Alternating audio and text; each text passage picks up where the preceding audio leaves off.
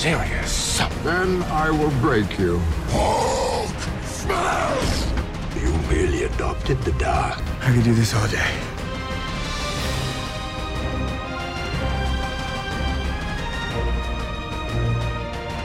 Welcome to the Title Runs podcast. This is Title Theory, our nerdy branch of the Title Run universe. I'm joined today from the TVA studios by my co-host, William Lindblad. William, tell the people what's up. I'm up all night to talk Loki. So it's late night. I have a 3-week-old, which is one of the reasons that I've been a little less consistent in my recordings. I'll probably record like 3 this weekend when I get time. And we haven't been able to get on together in a few weeks. We are about a week and a half removed, or 2 weeks removed from the Loki finale, which you and I both totally geeked out about. My head might have exploded once or twice, and a number of the things that we pitched were correct. And so we'll talk a little bit about that. But real quickly, if you're new to the show, please follow us on any social media platform. I say any social media platform. Really, we're on Facebook and Twitter. Please subscribe on your podcasting platform. And please, our listenership has really been down the last 3 or 4 months. Please share and get our listenership back up. Help us out in that way.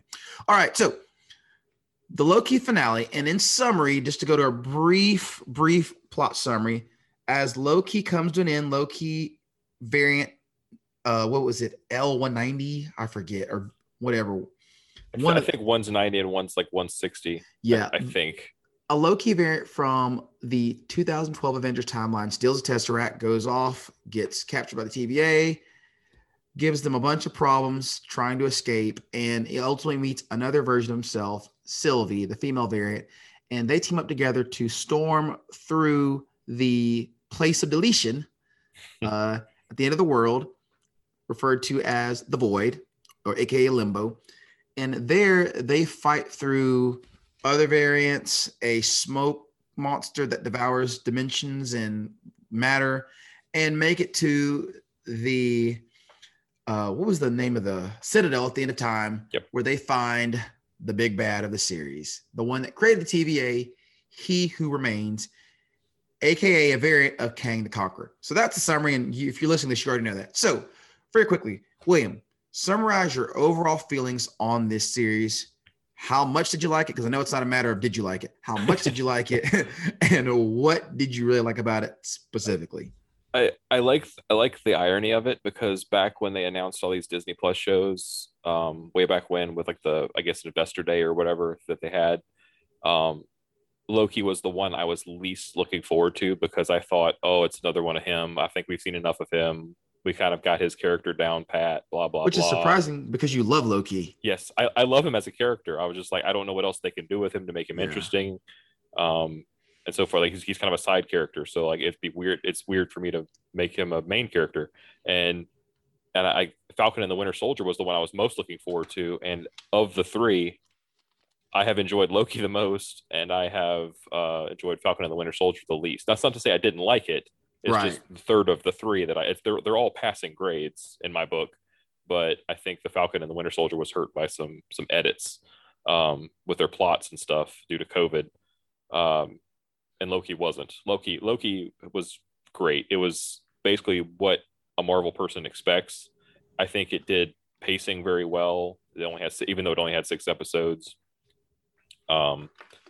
I think it did a lot of what WandaVision did. It introduced a lot of like some comic book weirdness that the comic book fans really wanted to see. Like we liked the first Infinity Saga and everything, but I think Marvel separates itself from like DC in the sense of Marvel tends to be able to get a little weirder into its comic book canon a little easier. Like if you have a Christopher Nolan Batman, he went out of his way to like unsupernaturalize all of the Batman villains. So there's no like magic hand wavy like mutations or whatever causing the villains. It's all like just crazy people.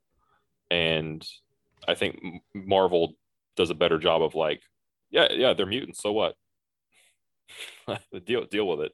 And so I like this series because it was weird like WandaVision, but I think it did a better job of managing expectations and actually paying off the expectations a little better than WandaVision did. So it edges out WandaVision for that very reason.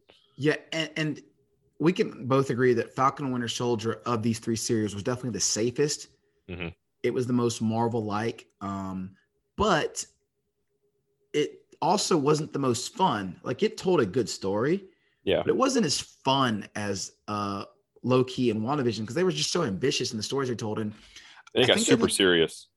What's that? They got super serious about like the social issues and stuff. Oh gosh, and handled them, I thought, with really well. Falcon Winter Soldier, I thought, handled those issues really well that it raised. I really did, and but it didn't give you the twist and turns of the plot. And there was times where you were wondering where Falcon and Winter Soldier was going, but that's because the plot just slowed down to a crawl. It wasn't because it was like a mystery. Whereas with WandaVision, once you realize what's going on in the world around Wanda, with the big reveal in episode 4, then you're like, okay, I really don't know how this ends. Through episode 6, 7, 8, you're like, I don't know what's going to happen. Is Vision going to save the day? Is he going to be a villain? Like, I just don't know what's going to happen. And I liked that about Loki also. For the last 3 episodes, you're like, I have no idea where this is going. And they give you such great twists and turns along the way. So I think the thing that I enjoyed the most, in addition to the twists and turns of the plot, was the side characters, which is something that was really lacking in Falcon and Winter Soldier. I thought was likable side characters. I mean, they have Darcy in there who's likable. And, when they bring in Photon, Monica Rambeau, I enjoyed her character, but she wasn't necessarily entertaining. Whereas like Mobius just was done such great justice in the way Owen Wilson portrayed him. I thought he was interesting. And then even the episode where you get the Loki variants, they were just all super entertaining in their own ways and designed to be so. And so I enjoyed those side characters and some of their quirks, and even Renslayer to some extent, seeing her get a little bit more layers added to her later on. And Hunter B-15, I think, is the one that also gets her mind awakened. And just a lot of the side characters, they were interesting. And I think maybe more so than any of the other shows, and it's hard to even count Agatha as a side character. She ends up being a main villain she's like in a whole other class, but yeah. I think to me, it made sense that Renslayer was a principal of a school based on how she carries herself. It's like, you act like a principal. Yeah, that makes sense. And as for the Loki variants, that was like a highlight of like when they pop up at the end, like the post credit scene for episode 4, or episode 5, one of those two. Yeah. And there's they're just staring at this new edition, like, hey, and then you're looking at him, and the comic book fan is looking at him and saying, oh my God, I know who that is. I know who that is. Is that an alligator? Yeah. And who's that? That was when everybody was like, is that a what? Wait, what? But yeah, the fact that they got Richard E. Grant to put on green and yellow spandex with massive horns, that just deserves an Emmy right there. He likes to play some hammy characters, though. He does. That's true. Yeah, I know him as the Scarlet Pimpernel from like the A&E original movie sort of things, where he's like a Zorro type character in the French Revolution. So I know him as sort of like a swashbuckly English actor. But yeah, he does play. I think he's played like a weird villain on Doctor Who before. The sort of like a mad scientist. But yeah, I'm a big fan of his, and so seeing him in any respect in this show was amazing. Also, at the end of the final episode, what did we actually see happen? Because there's been a lot of debate about this among nerddom, but what we actually watched. So, what was your interpretation of the events that we saw at the end of episode 6? See, this is where having extra time is both a blessing and a curse, because I both get to think about it more and more, and then that also leads me into the ridiculous rabbit trails of like what it could be. Rogue theories, man. Here we go. But it's pretty obvious at the end of the episode. Well, it's pretty obvious throughout the episode that he's controlling everything that's happening. Right. That from the moment they enter the Citadel to Miss Minutes popping up and like offering them basically everything they want in exchange for just stopping their quest. What I refer to as the Willy Wonka test. Yeah, and that's basically like that's for those of you at home that don't get meta on like movies and TV shows and narratives and stuff. Whenever the big bad offers to give you everything you want, that means they're in a weakened position. That means that they know that they're on the verge of losing, usually. I don't think that was true in this case. I think like you were saying, it's basically like a final test to like, are you really going to push through or and be worthy of this, or are you going to settle for like a silver medal? And they do that, so he's still in control the entire time. They meet him in this little elevator or whatever, and that's sort of like the moment where the geekometer like buried the needle for me, because I was like, it's him finally, thank God they didn't like bait and switch us again. Specifically wearing his Immortus getup. That's the version minus the goofy hat. He looks exactly like Immortus does in the comics, minus the silly hat, obviously. Yeah. And they didn't say his name was Immortus, which they did not. That's just Marvel being coy. I think they might be reserving an official Immortus later. I agree with that. That'll be one of the variants with the hat. Oh, okay. I don't know. And in the comics, He Who Remains was the original TVA agent who created the TVA at the end of time. So at the end of time, he gets there. He's the last agent left. He creates the TVA to make sure that the timeline is maintained so that he exists at the end of time. It's very circular, weird comic book, timey-wimey stuff. He grandfather paradoxes himself. Yeah, that's exactly what it is. And so what Marvel's done here really rather wisely is just said, that guy's a Kang variant, which is really quite a simple and intelligent solution when you think about it. I mean, it really is. It's really kind of genius. So what do we see He Who Remains doing at the end with Loki and Sylvia? And so one of the theories I heard is that he's actually baiting them. He knows all along that Sylvia's going to kill him. And he's doing that because he wants to restart the Kang cycle.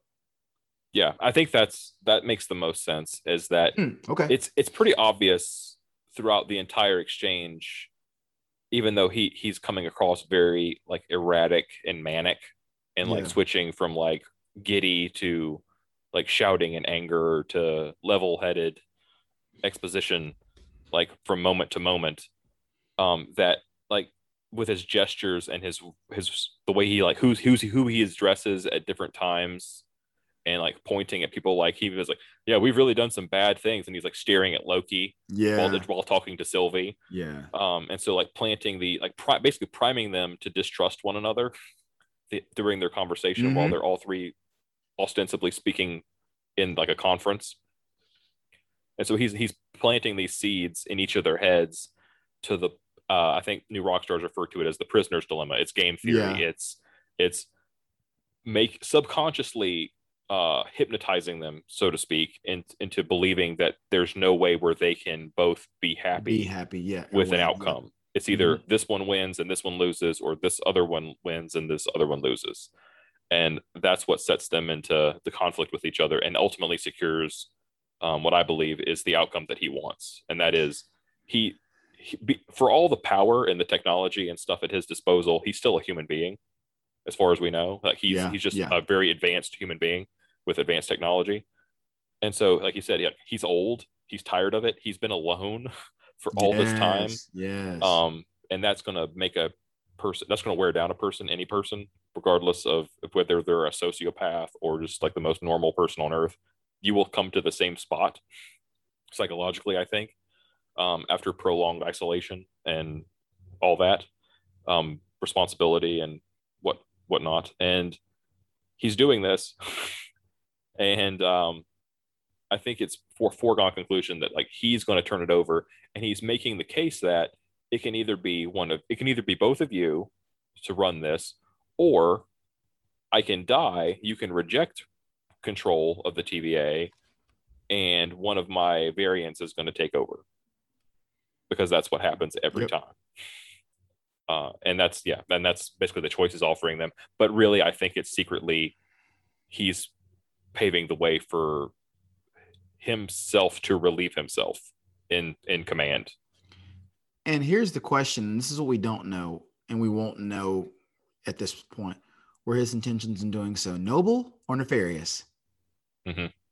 So, and that's just something we don't know. An interesting observation that was pointed out to me by, I think it was maybe Heavy Spoilers. I think it was that channel, one of those channels. Either Heavy Spoilers or Screen Crush.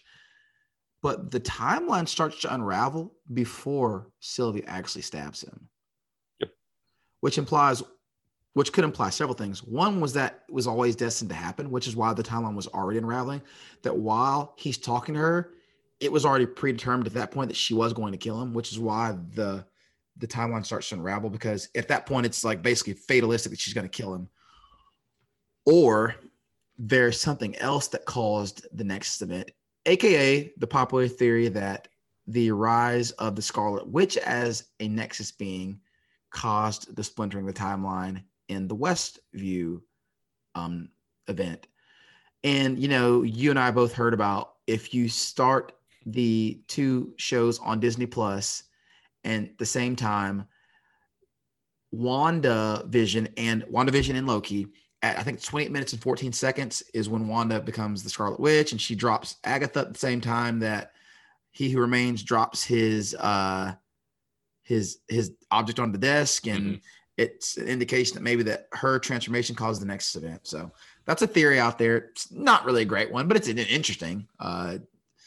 It's one of those things where, as much as I might want it to be true, I don't think Marvel is quite that meticulous. Yeah. To where they're like doing the Dark Side of the Moon linked up with Wizard of Oz, that sort of syncing stuff. I took the dropping of the stone, since it comes immediately after he says, like, we've crossed the threshold, I don't know what's going to happen from now on.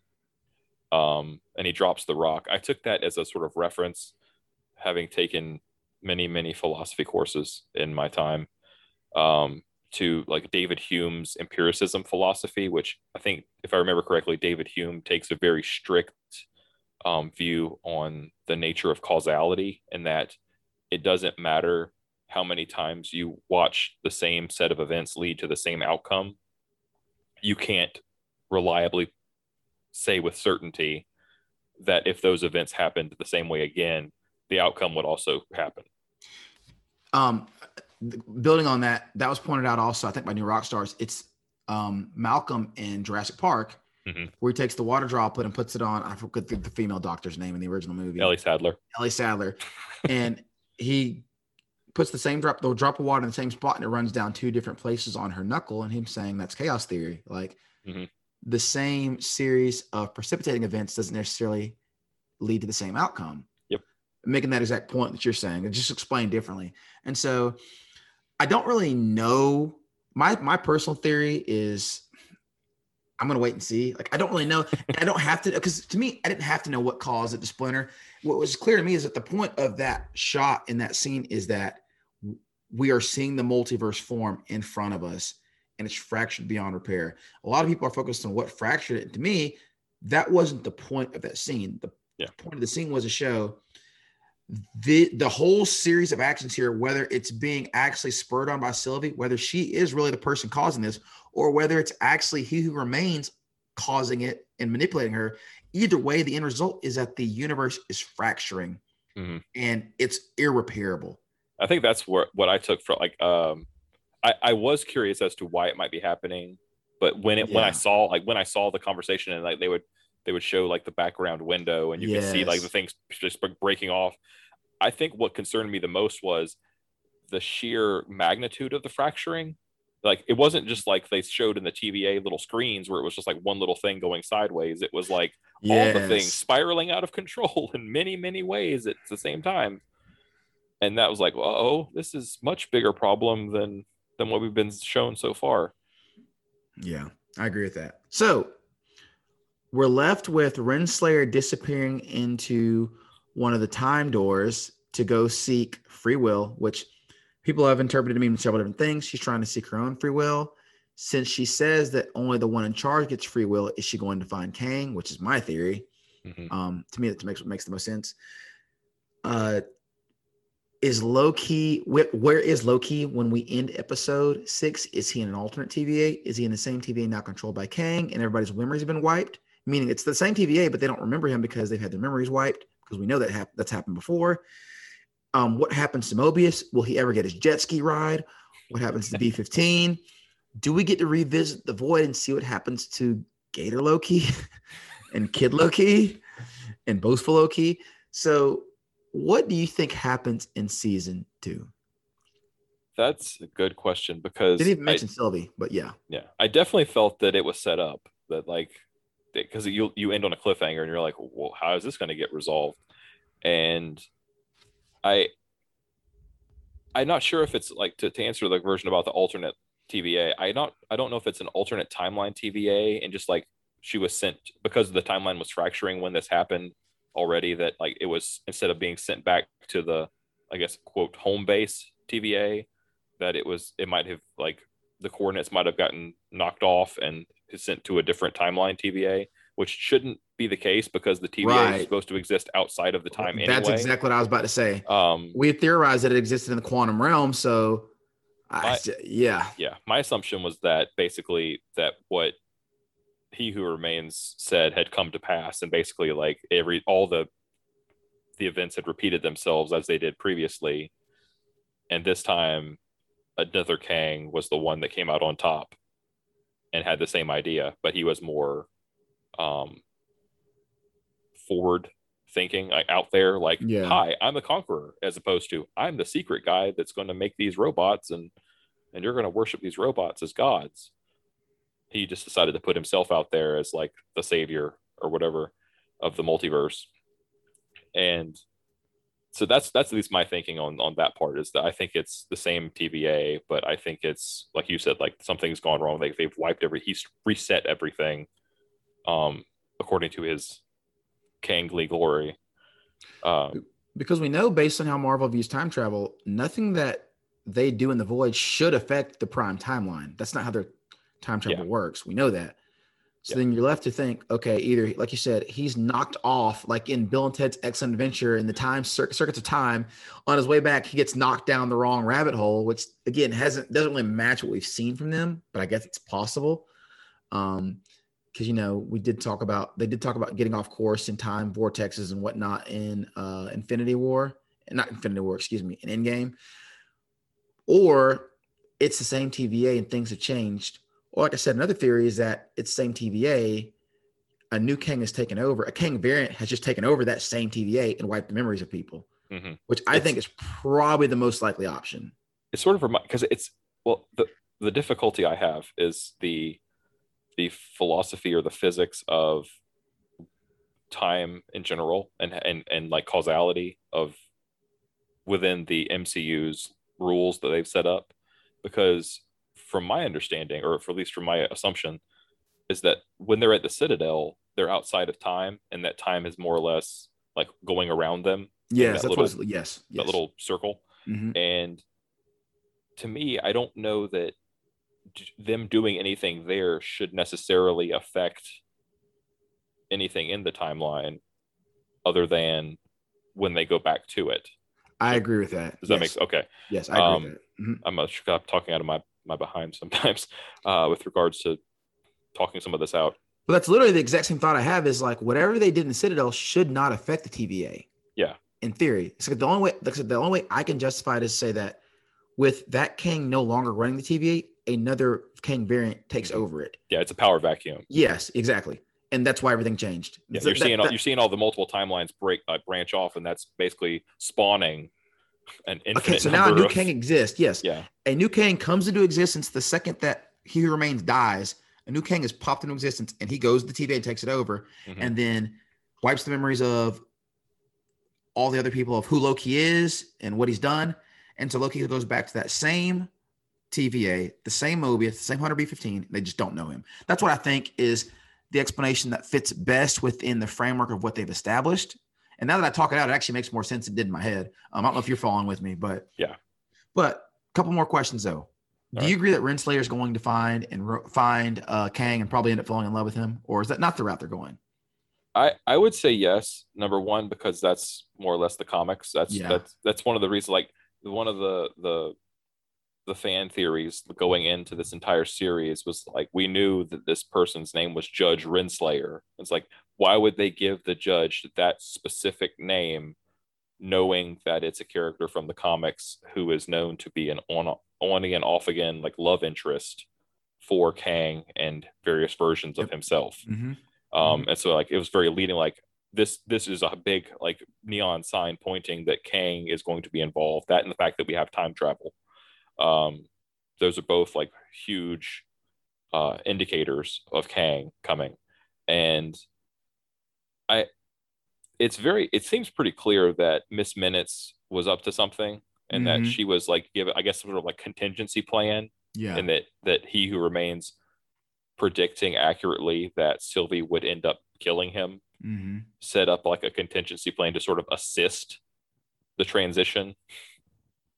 That's an interesting theory. I hadn't thought about it from that perspective. Like, here is the information you need to know to give to Renslayer. I mean, it would be very much easier. Like, what when the multiversal war happened previously, why was He Who Remains the Kang that won? Because he had information that he weaponized to get rid of the others. And now, because he knows what he knows, and he knows he's the victor, and if he's basically resigning his post, for lack of a better word, he can then inform somebody that can act as his agent to possibly reach out to a variant of his and say, to bring him back hey, to TVA. There's this bureaucracy that exists that patrols time. Maybe if you got hold of it and controlled it, it would help you. It would help in your goals to do so. And so I think that might be where she's headed. Where Kang says, knowing that Sylvie's going to kill him, ultimately says, or he claims he doesn't know, but no, it's just, with the nods that Sylvia's likely going to kill him, says, Miss Minutes, give this information to Renslayer, knowing that Renslayer is going to go in search of Kang, bring him back to TVA, institute him as leader of the TVA, because again, she says this is a necessary lie. Yeah. It's something that needs to continue.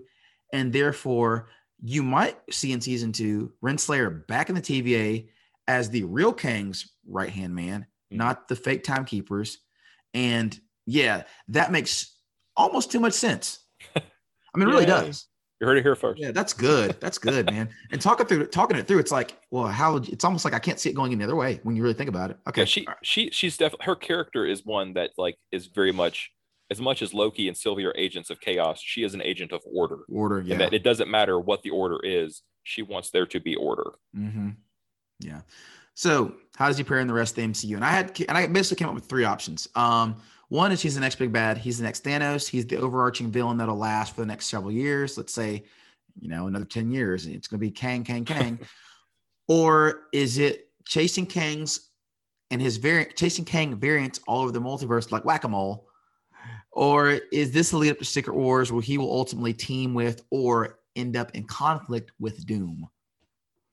So it all depends on how long they want to keep the multiverse as sort of the status quo. That is the key question. Because I mean, I can see it both ways. I can see it being like an open door to all kinds of possibilities, but also at the same time, it's something that could possibly wear thin on the audiences to be like, oh, here's another random thing that it's just a different universe that we're in. So I can see it.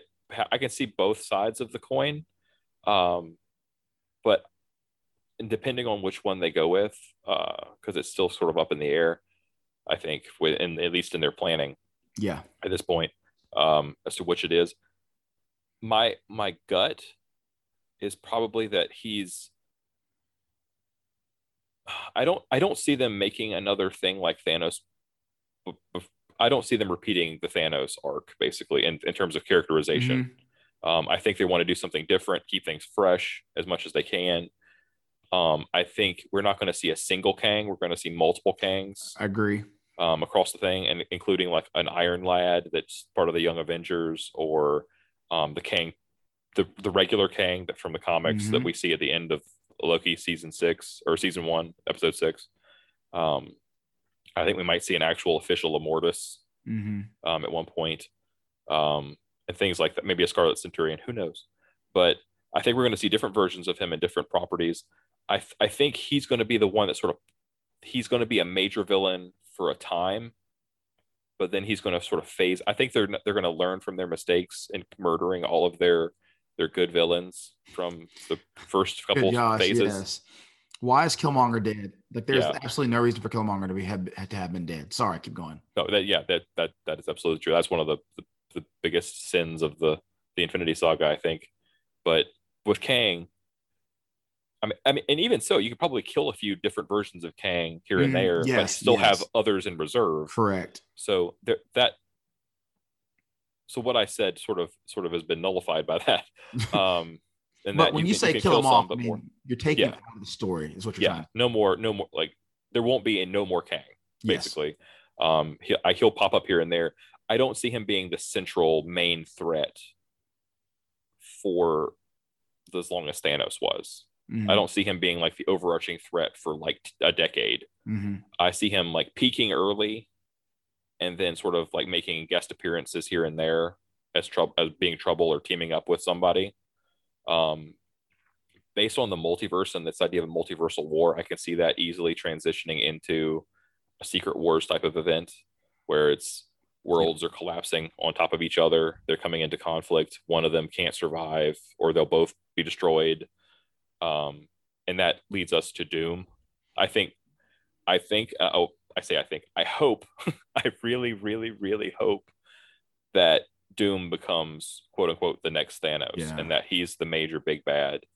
And I hope they do it differently, in the sense that I want Doom to be more than a villain. I mean, Thanos was a relatable villain. Mhm. I think they tried to make him relatable, and they made Infinity War sort of from his perspective of like, this is his quest to achieve, and that he has reasons for what he's doing, et cetera, et cetera. But I think for Doom is different in the comics, and I think part of the reason that I like Doom is like one of my favorite characters in all of Marvel is he isn't a straight villain.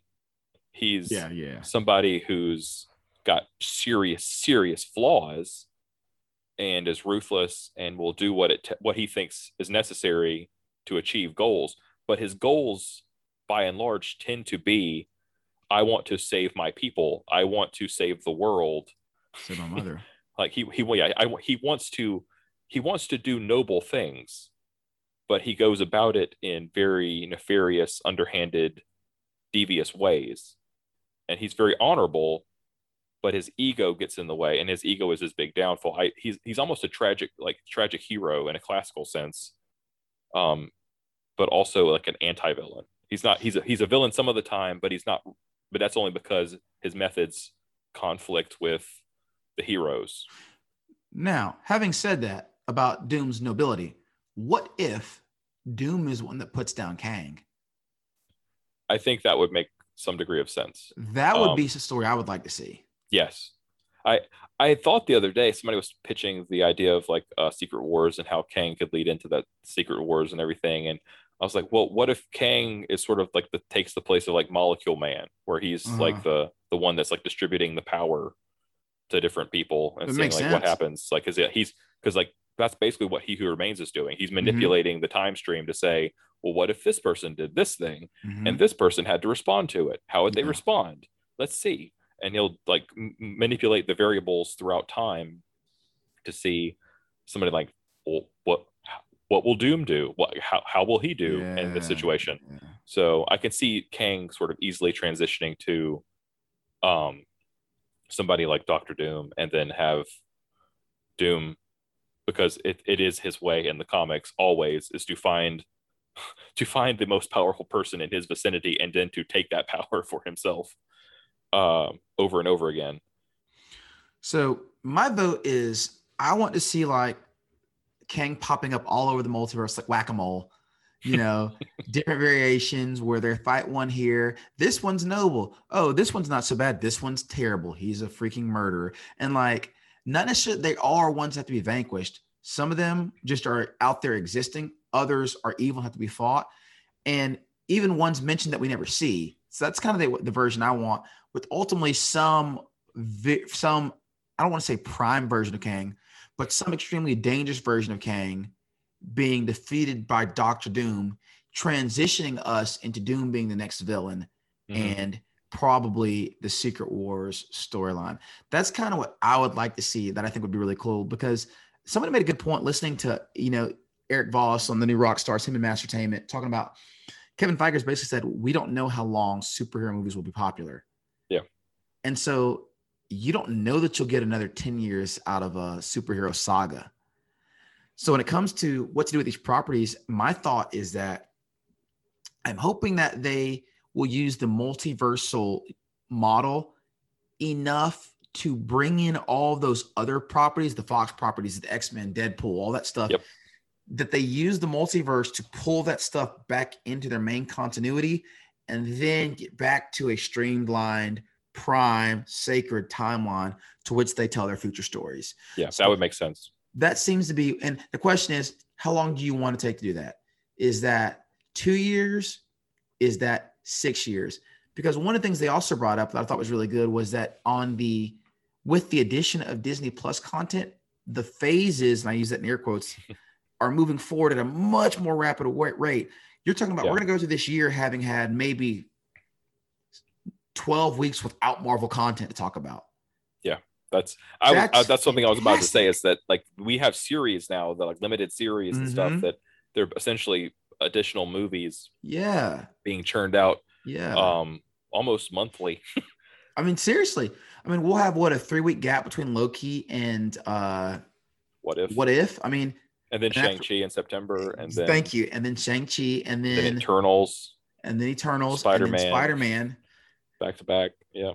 And then, starting in God, what's the next series for next year? I don't even know which one it is. But is it Hawkeye? I think Hawkeye's supposed to be by the end of the year too now. It's Hawkeye, yeah. Hawkeye's another. So we have just content stacked up one after another. And they're doing the same thing with the Star Wars stuff, which we don't have time to get into, but we'll finish Bad Batch here in about 3 weeks. And then we'll have a couple months in the Book of Boba Fett. Yeah. And then that leading right open to Mando season 3. And so, I mean, man, it's a great time for people like us. And we will come back and talk about Dune again, because William and I are humongous, enormous Dune fans. We will come back and talk about that also.